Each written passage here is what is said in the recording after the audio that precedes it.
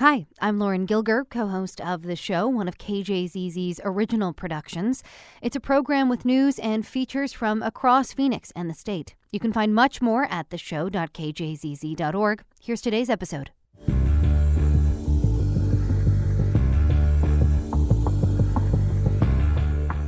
Good morning. It's the show here on KJZZ 91.5 in Phoenix. I'm Mark Brody. And I'm Lauren Gilger. Coming up, how competing lawsuits over one of the medications typically used in abortions could play out. And we take a moment to celebrate Arizona citrus with Chef Charlene Badman. But first, a certain Chinese spy balloon has been capturing a lot of attention of late after the U.S. government shot down a high-altitude balloon sent by the Chinese government off the coast of South Carolina earlier this month. It had been spotted near nuclear missile sites. Now, an Arizona company co-founded by Senator and former astronaut Mark Kelly is in the spotlight, too, because of its ties to China. Tucson-based Worldview manufactures and operates high-altitude surveillance balloons, and as recently as 7 years ago, received funding from Chinese investors with ties to the Communist Party. It's a tangled web of interest that our next guest is here to untangle for us. Jessica Boehm is a reporter for Axios Phoenix and has been covering this story, and she joins us now. Good morning, Jessica. Good morning, you guys. So begin with a little bit more about this company, Worldview, and its ties to China. Tell us more about this. Absolutely. So Worldview, which is based down in Tucson, as you mentioned, they manufacture and deploy these high-altitude balloons for a whole number of reasons. Back in 2013 and 2016, when the company was getting off the ground, some of the initial venture capital came from a company called Tencent, which is actually one of the largest Chinese internet companies, Chinese tech companies. And that company, like all tech companies in China, is inextricably linked to the Chinese Communist Party.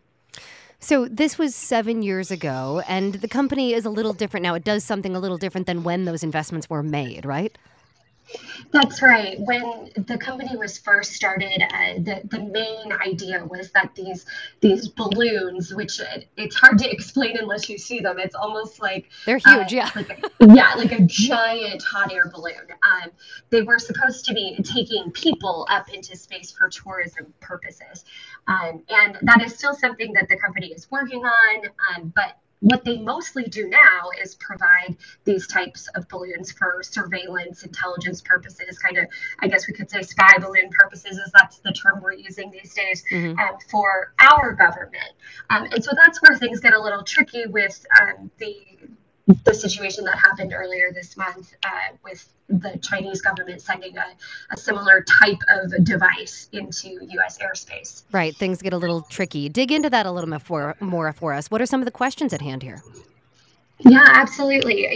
Both Tencent and Worldview claim that there's not information sharing happening. There never was, and there's no reason to believe that did occur. But some of the defense and national security experts I've talked to said that this situation with the balloon earlier this month gives us kind of this renewed opportunity to look at Chinese investment, of which there is a lot in American companies, including companies that are sensitive and critical like this one.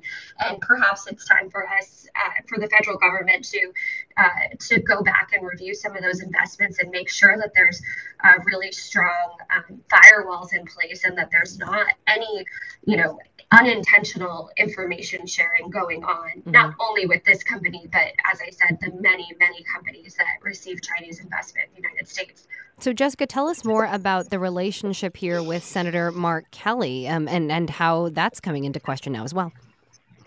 Absolutely. So now Senator Kelly, more than 10 years ago, was not a senator, and he was one of the co-founders of this company, and he has described his role as mostly providing kind of the aerospace pilot advice.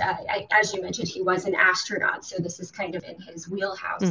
And so that was his role. He has left the company before he ran for Senate. He parted from the company. But one thing that was interesting to me, we were able to translate from a Chinese language news organization that the former CEO said that Senator Kelly, or now Senator Kelly, then co-founder Kelly, met with one of the heads of Tencent USA, this Chinese company, and kind of introduced the idea of space travel to him. And after that conversation, Tencent was willing to or interested in investing. What has Senator Kelly now said about that call, about that meeting? He maintains that if he had a conversation with anyone from Tencent, it was 30 seconds to 1 minute long, a very brief conversation. Today, when I reached out and asked, just for some clarity of, are there concerns here now in retrospect, all these years later, and China sending these balloons over, the comment I got from his office was that, the Worldview is an Arizona company that is helping the federal government, and he's proud of that. All right, we'll leave it there. That is Jessica Boehm, a reporter for Axios Phoenix, with more on this story. Jessica, thanks for your reporting on this. Thanks for coming on. Thank you.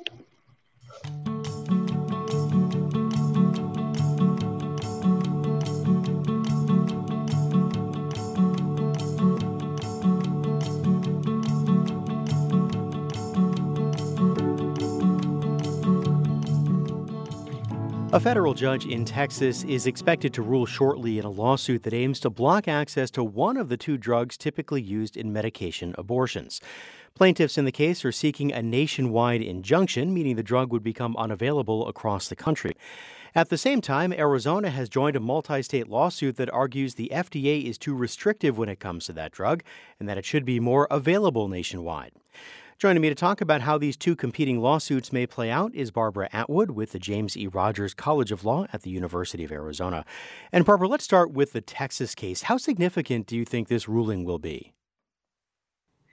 It will be extremely significant if he grants the remedy that the plaintiffs are seeking, which is a nationwide injunction against the dispensing of mifepristone, the first of two medications that are used for medication abortion. It would be, it would simply ban that drug from essentially the marketplace. And as you probably know, the use of abortion medication is constantly increasing and accounted for more than 50% of abortions in the United States in the most recent assessment of methods of abortion. Would you assume that whichever side loses this case will appeal it? Oh, definitely. I mean, the other lawsuit that you're referring to, of course, is the suit that was filed just a couple of days ago in the state of Washington in a federal court. And that suit is brought by 12 states, including the state of Arizona. The suit in Texas is brought by a group of physicians and conservative religious groups that are anti-abortion. But the suit in the federal court in Washington is seeking, you might say, the exact opposite of what the suit in Texas is seeking. The plaintiffs in the Washington lawsuit are wanting to get the FDA to remove its remaining restrictions on the prescribing of mifepristone. And they say it's unwarranted and that they have negative effects both for the people seeking the abortion and for the pharmacies that have to go through a certification process. So they're, on the one hand, up in the Northwest in Washington, you've got a lawsuit wanting to lift the remaining restrictions. And in Texas, you have a lawsuit wanting to close down the ability of doctors to prescribe mifepristone in the first place. We've got two competing lawsuits. There will be an appeal no matter what. Yeah, I wanted to ask you about that because to a non-lawyer reading through these, it looked as though these two suits were directly at odds with each other. And it sounds like what you're saying is they are.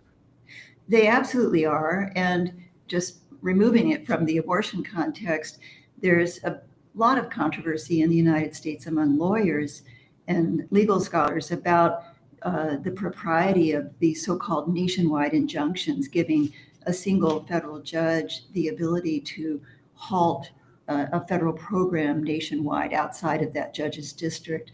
Both of these lawsuits are attempting to use the availability of this procedural device and if each lawsuit is successful at the first stage, at the trial court, district court level, we will in fact have competing injunctions, and most likely the Court of Appeals, the Federal Court of Appeals, overseeing those two districts, the Ninth Circuit Court of Appeals and the Fifth Circuit Court of Appeals, would halt the effect of the pending resolution. And it's something that one would expect would go all the way to the United States Supreme Court.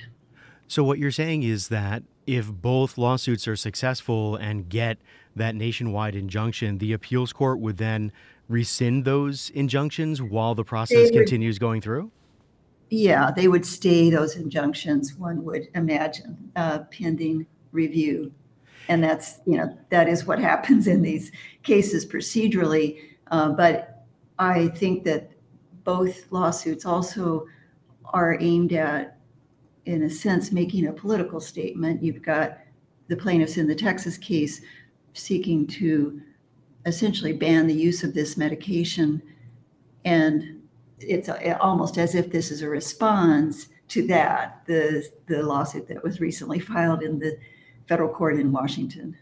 Would it be surprising to you if this case did not make it to the U.S. Supreme Court, especially given what we know about how they tend to take up cases that have, sort of competing lower court rulings?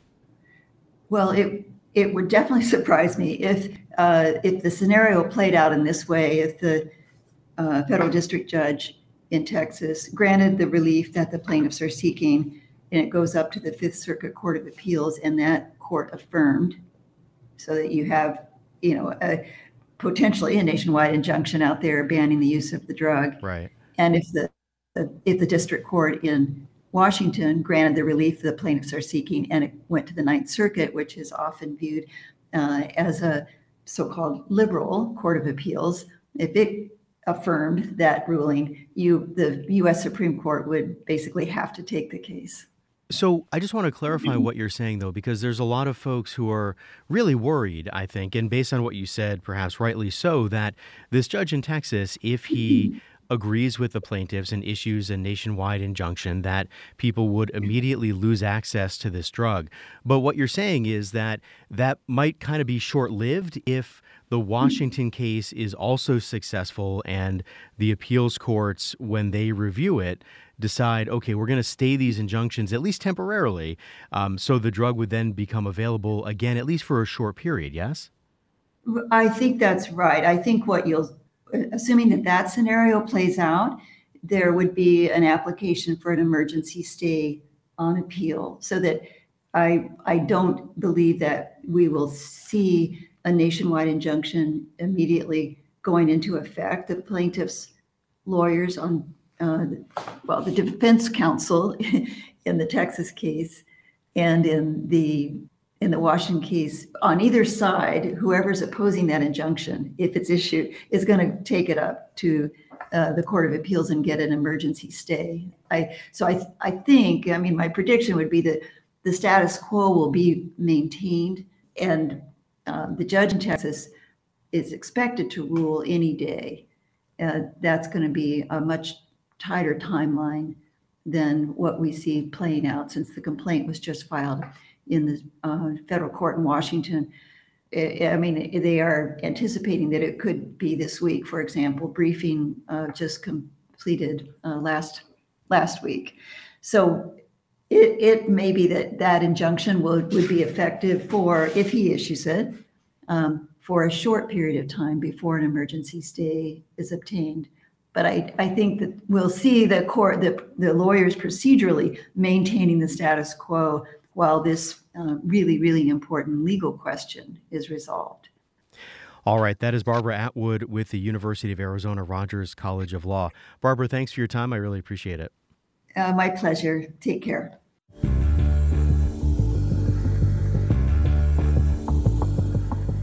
Good morning. It's the show on KJZZ 91.5. I'm Mark Brody. And I'm Lauren Gilger. Coming up, Arizona's citrus season is upon us.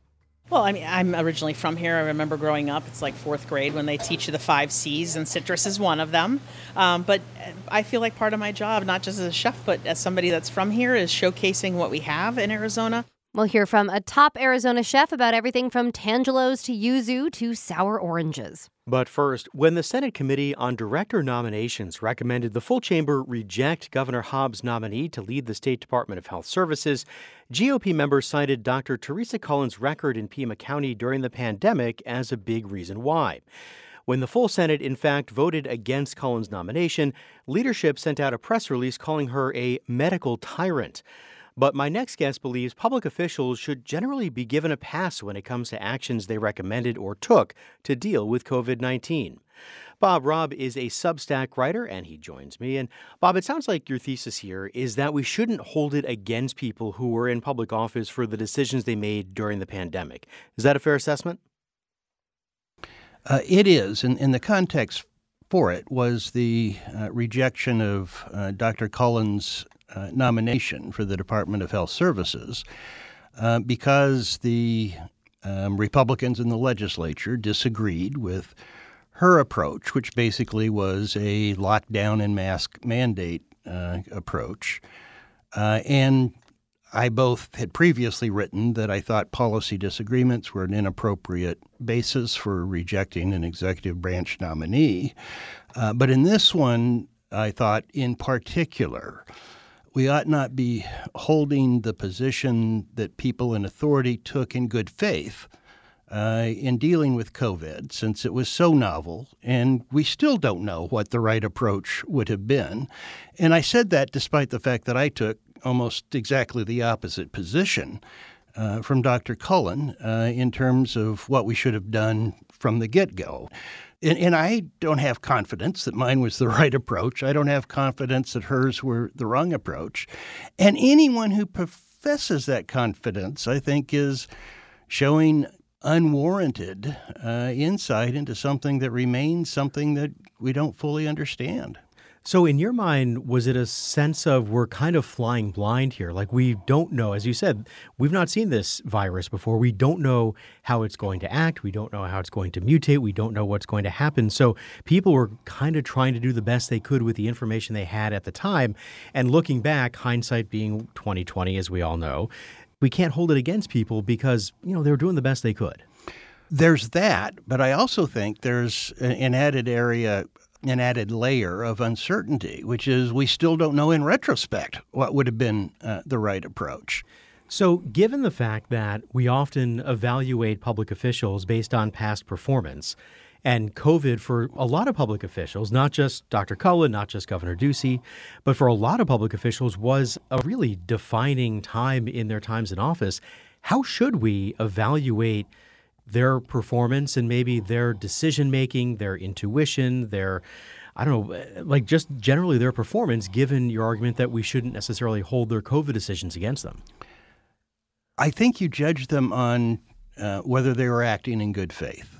I think there were some people who wanted to lift the restrictions earlier, who were motivated by conspiracy theories with respect to what these restrictions and what a vaccine would do and other things that I wouldn't describe as acting in good faith. Likewise, I think that there were people who advocated lockdowns and mass mandates from a sense of control and an unwillingness to revise their views as we learned more about the disease and as we've developed new tools to deal with it.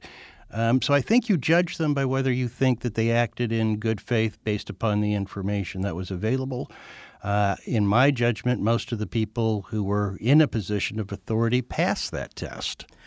I wonder if that's maybe a metric that we should be using for more areas of public policy, not just how officials responded to COVID, but other things that they have done while in office. You can agree or disagree with the policy, but maybe take a look at, were they doing it in good faith or were they doing it for some other nefarious reason?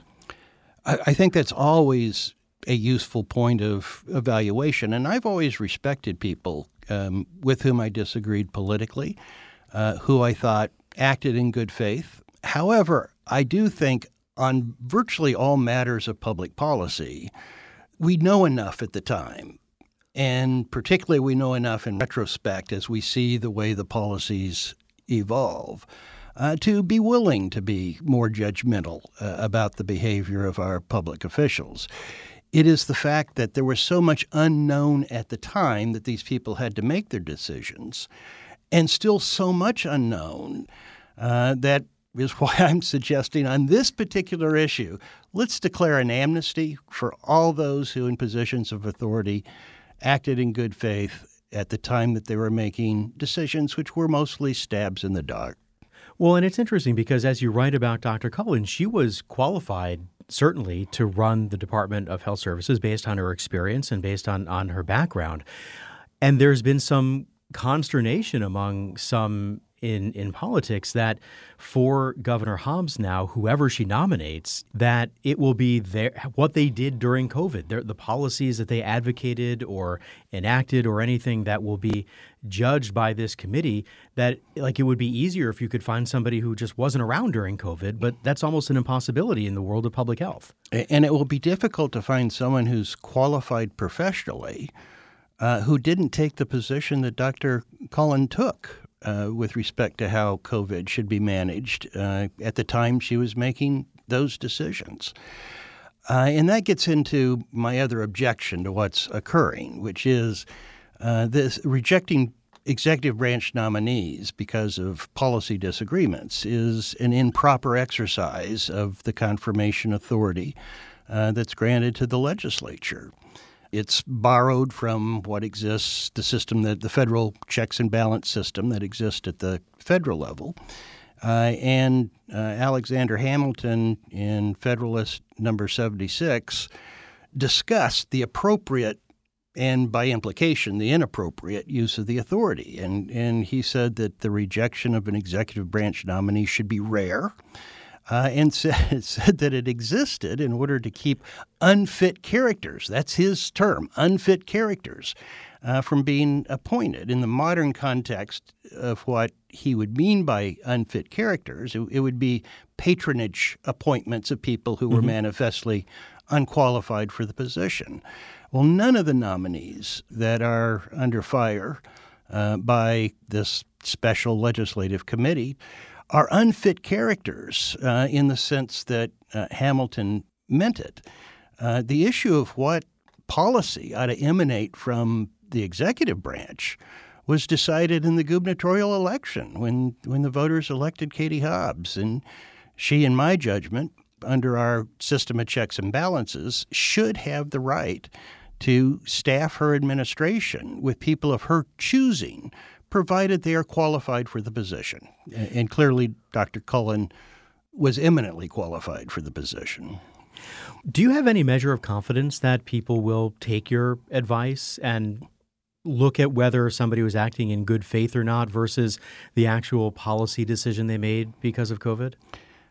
I do not, regretfully. It has become a cultural dividing line. And I have zero confidence that my hopefully well-offered advice will be taken to say, let's move on to other issues. Let's provide an amnesty on this particular issue. Spitting into the wind a little bit. Yes, absolutely. All right. That is Bob Robb, Substack writer. Bob, nice to talk to you again. Thank you. Great to be on your show.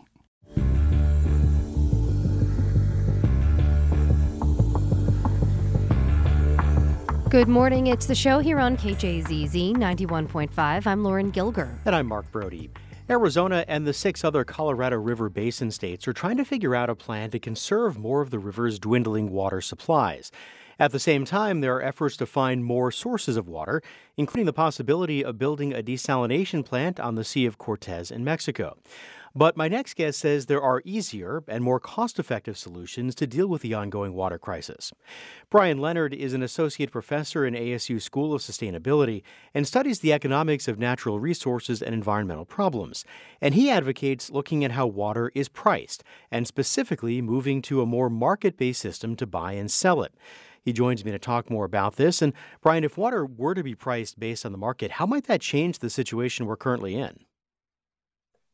Yeah, so I think it would help us better understand kind of as a society what the highest valued use of our scarce water is. So when you don't have prices for an asset or for a resource, then it's kind of hard to know whether it's better to use it in one particular use or another. And so in the case of water, it can be very difficult to transfer water from, say, agriculture to another use. And so that results in these big price differences between what like a city would have to pay for their water supply versus the cost facing many farmers.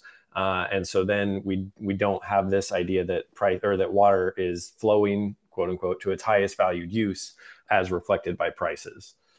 So, in your mind, what would be the best way to do that? Because obviously, water is different than a lot of other goods in the sense that, like, you cannot live without it. So you can't really deprive people of it. So, like, what's the best, most equitable way and maybe the most efficient way to make a system like that work?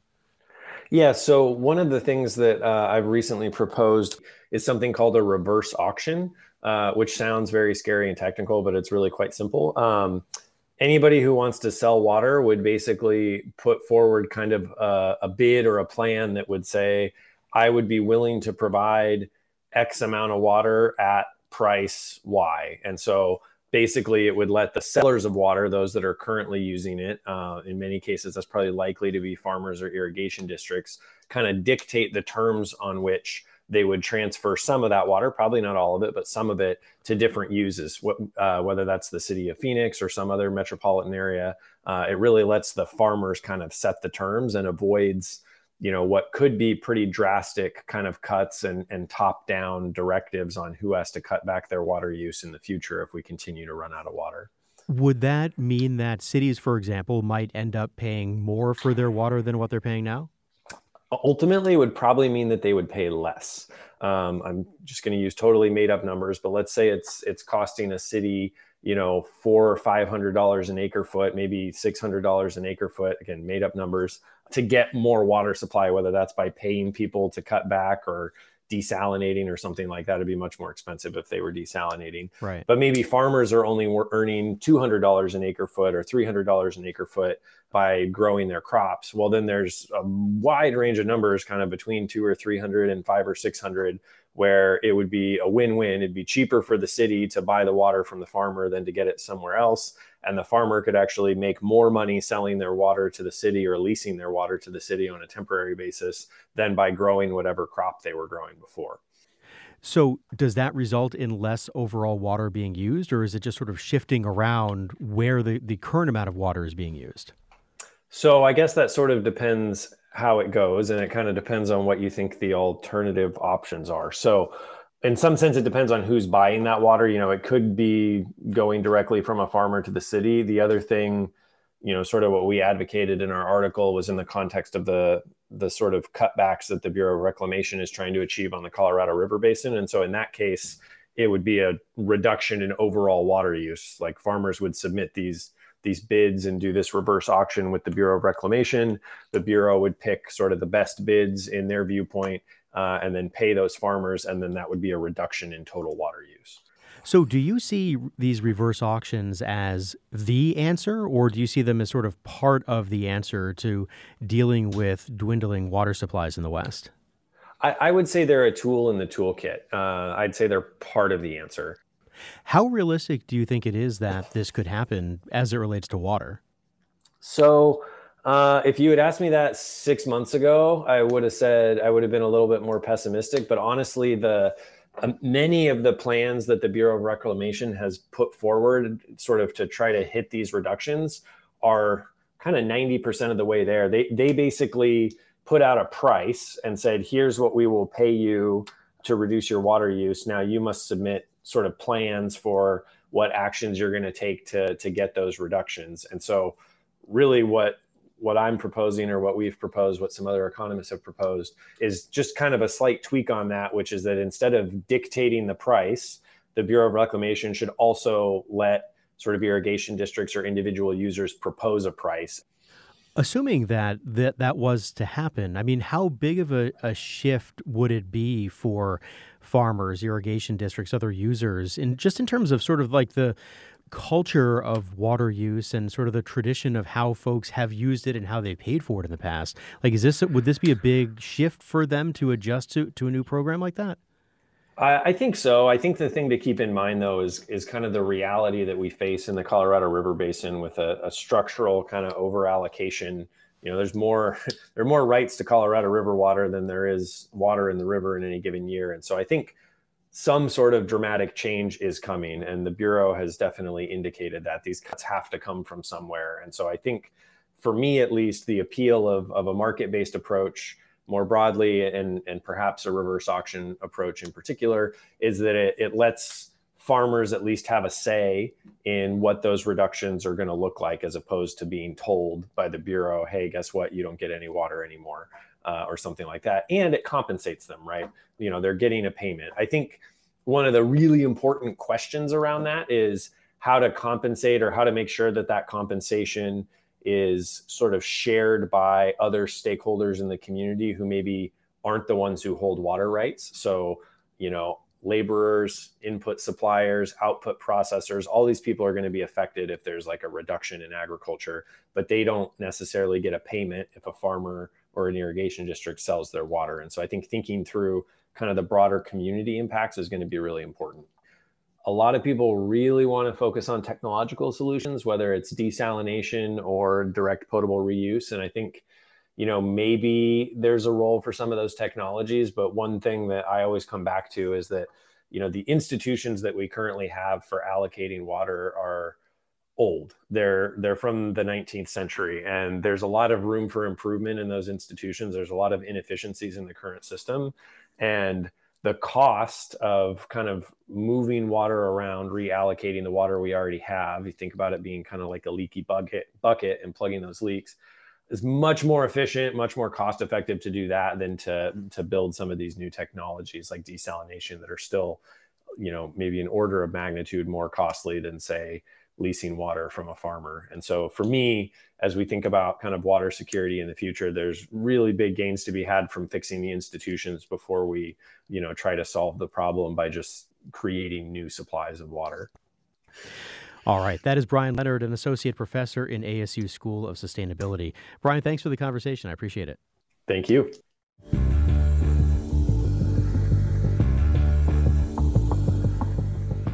Good morning. It's the show on KJZZ 91.5. I'm Mark Brody. And I'm Lauren Gilger. Citrus season here in Arizona is a sweet one, or maybe a sour one. But all I know is as soon as I smell the first whiff of orange blossoms in the air, I can't wait for the piles of citrus that will soon fall from the trees, fill shopping bags in the break room, and lighten up restaurant menus across the valley.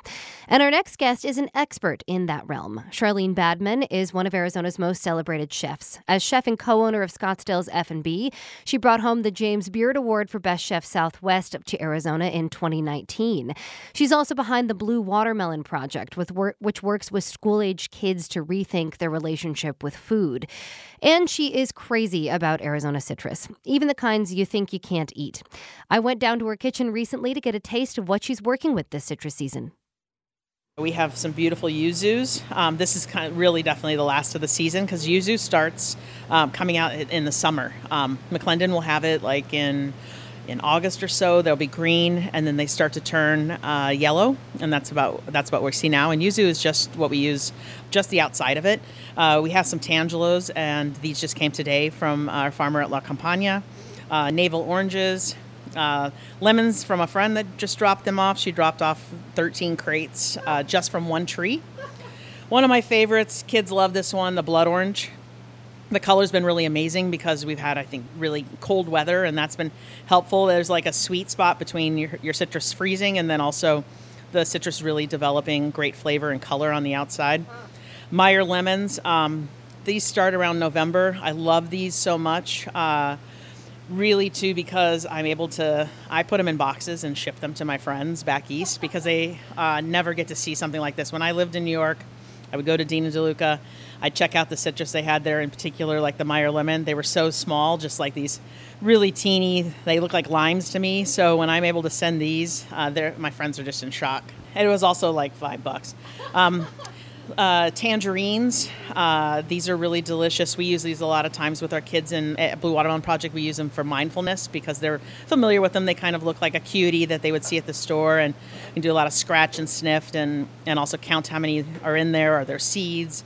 Grapefruits, Love these, probably the longest of the season. I've had farmers bring these to me in June when I'm like, okay, I have enough. This is all I can take. And then the sour orange, season kind of ending on these. Love to use these in marinades. We have it on a marinade right now with our pork. I also like to use it. We made a koju one time, which is like a fermented citrus base, usually made with yuzu, but we did it with the sour orange. It has chilies and salt, and you let it ferment, and it's a paste. Really delicious that we put like in aiolis, and gives us salty, gives us spicy, gives that citrusy sort of thing all in one package. Sour oranges are interesting, right? Because I think they have a bad reputation. They're like a failure, like nobody knows what to do with them when you have a sour orange tree. Absolutely. I remember growing up, my parents, and they're still in the same house they brought me home in, but we have 2 sour oranges in the front, and now they're hedges, and that's a lot of times what people make out of them. But we don't know what to do with them here. They're often used as kind of called the ornamental orange, and I used to pull them off and throw them at my brother and sister, and that was what I did with them. And now, I really do love them. They can be a great marmalade. They can be used to tenderize. They can be made into that koju. It has a very strong rootstock. It's actually used most of the time to graft onto citrus that somebody would actually want, like a lemon or a grapefruit or something like that.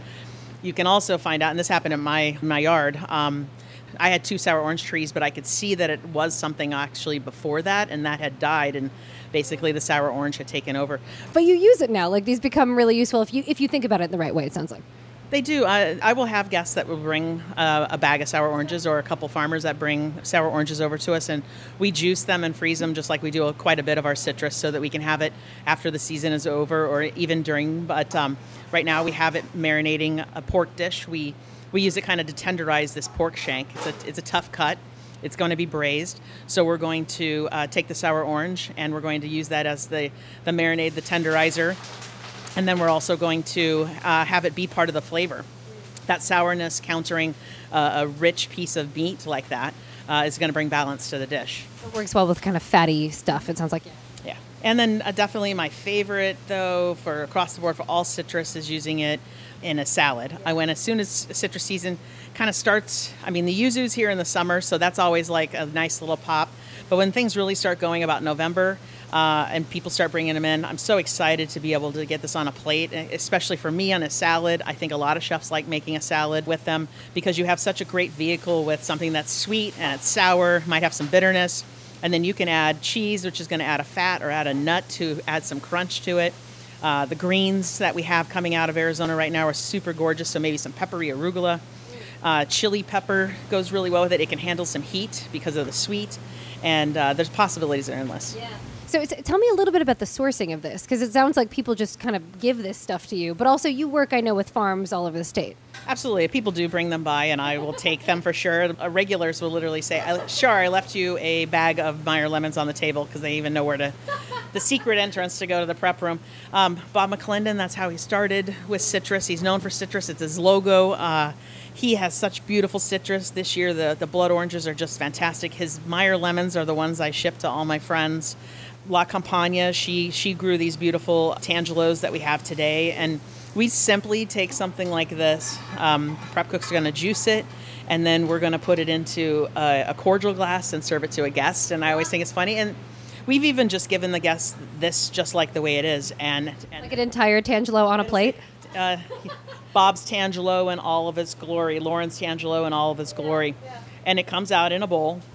And they're like, it's just a Tangelo. And it's like, yeah. And then they're like, but they didn't even bother peeling it for us. And I'm like, but that's the best part. Go ahead and peel it. Do you want a knife to maybe get it started if you're afraid about getting it into maybe your fingernail or something? But the aromatherapy that happens, like even for us, I can smell that the guest has just peeled this Tangelo out there, and like everybody's smiling and they're happy. And it's like part of the experience is that you just peeled this beautiful Tangelo that's perfectly ripe. Now you get to eat it. Yeah, I didn't do the work for you, but you got to enjoy that experience, and I hope they get it. We do it like as a juice as well as a vegan or vegetarian option for guests, and it can be like the best drink, though, a shot of Tangelo. If you want to add some vodka to it, go right ahead. It just shows how wonderful it is and how great this product, that's something that we're growing in Arizona, and that's what I'm trying to do here at F&B is showcase what the beauty that we have, the bounty that we have. I mean, that's what's so cool about this, right? Like, because it's freezing cold in half the country right now, but right here, like, it's citrus season. It's beautiful that this blooms and becomes ripe for us in the winter. How do you see the citrus as like an Arizona emblem? Well, I mean, I'm originally from here. I remember growing up, it's like 4th grade when they teach you the 5 C's, and citrus is one of them. But I feel like part of my job, not just as a chef, but as somebody that's from here, is showcasing what we have in Arizona, being able to say, and I say this even to children, I say, you know, we're sitting outside, maybe not today, but we're sitting outside and we're wearing shorts or we're wearing short sleeves, and the rest of the country has either a snow day or they're inside and they can't play, and you're eating all this beautiful citrus and you're getting to enjoy it. We do a lot of things where we'll take 4 different kinds of grapefruits and maybe 3 different types of oranges and 2 different limes and a couple different lemons and have them do some compare and contrast. And then I always try to remind them, do you know how special this is? Do you know how special where we live is? Are you understanding that? Because everywhere else does not have something like this growing, does not have this beautifulness maybe in your own backyard. Get a couple nods. We'll see. You got to try, at least. You got to try. Okay, so we have some sliced up Meyer lemons here, and this is something you're making for tonight, right? Yes, this is going to end up being a relish. It's something that actually Krista Robertson when she had Rancho Pino taught us how to do. And you slice the lemons, and these are Meyer lemons because they're really nice and floral. You're going to slice them. You're going to make sure the seeds have been removed out of them. They're sliced on a slicer, and you just lay them out. Kind of like, I kind of think like as a picture frame going all the way around, but they're overlapping. These are so thinly sliced. They're beautiful. Very thin because you want them to cook really quickly. And then we're going to lay them all out and roast them in the oven. And they'll start to roast on the outside much faster than obviously the middle. And we'll start taking them off, kind of going from the outside all the way to the end until they're completely roasted all the way through. We'll then take them and chop them up, add a little bit of some olive oil and then whatever herb we want to do. And right now we're just doing simple parsley, and we add in to order, just so they don't change the color of it, some fava beans, which are in season. And this is the little topping, the little hat we put over the top of our braised chicken that we're doing that has some fennel, and it just makes everything sing. When these roast, it intensifies that lemon flavor, kind of maybe softens up a little bit of the bitterness because we are using the whole thing.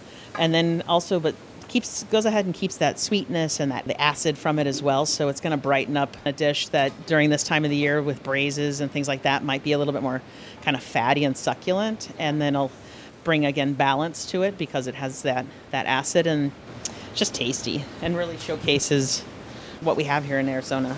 So you've got this whole tray of thinly sliced Meyer lemons here. What are we doing next? So what I have is I've got the tray. It's all just kind of circled around, and then we have a little bit of salt we're going to sprinkle on top. And after the salt is on there, then we add a little bit of sugar, about equal amounts, honestly.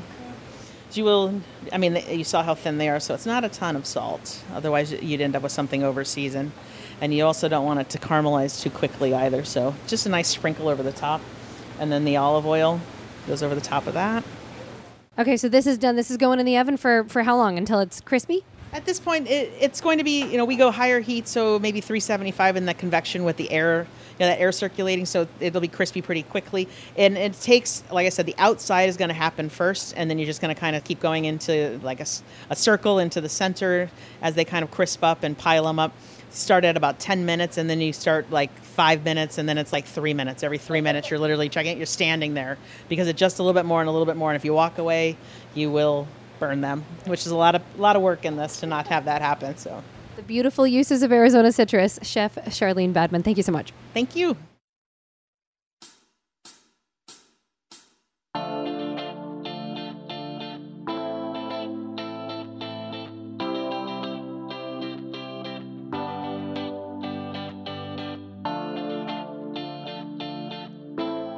Lauren, do you get any tastes while you're down there? I didn't try any.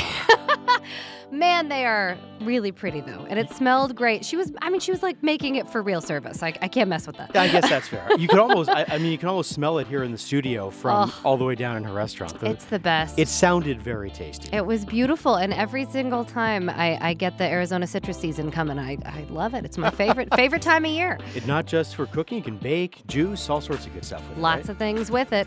And on that note, that'll do it for today's Tuesday edition of the show. Be sure to join us again tomorrow morning when we have much more, starting at 9 a.m. as always. And remember, you can always join in the conversation with Mark and I here on Twitter. I am at Lauren Gilger. Mark is at Mark W. Brody. And now the show is on Instagram. Our handle is KJZZ The Show. The show was produced by Rich Copeland, Sativa Peterson, Nick Sanchez, Amber Victoria Singer, and Nate Boyle, as well as Bruce Drummond.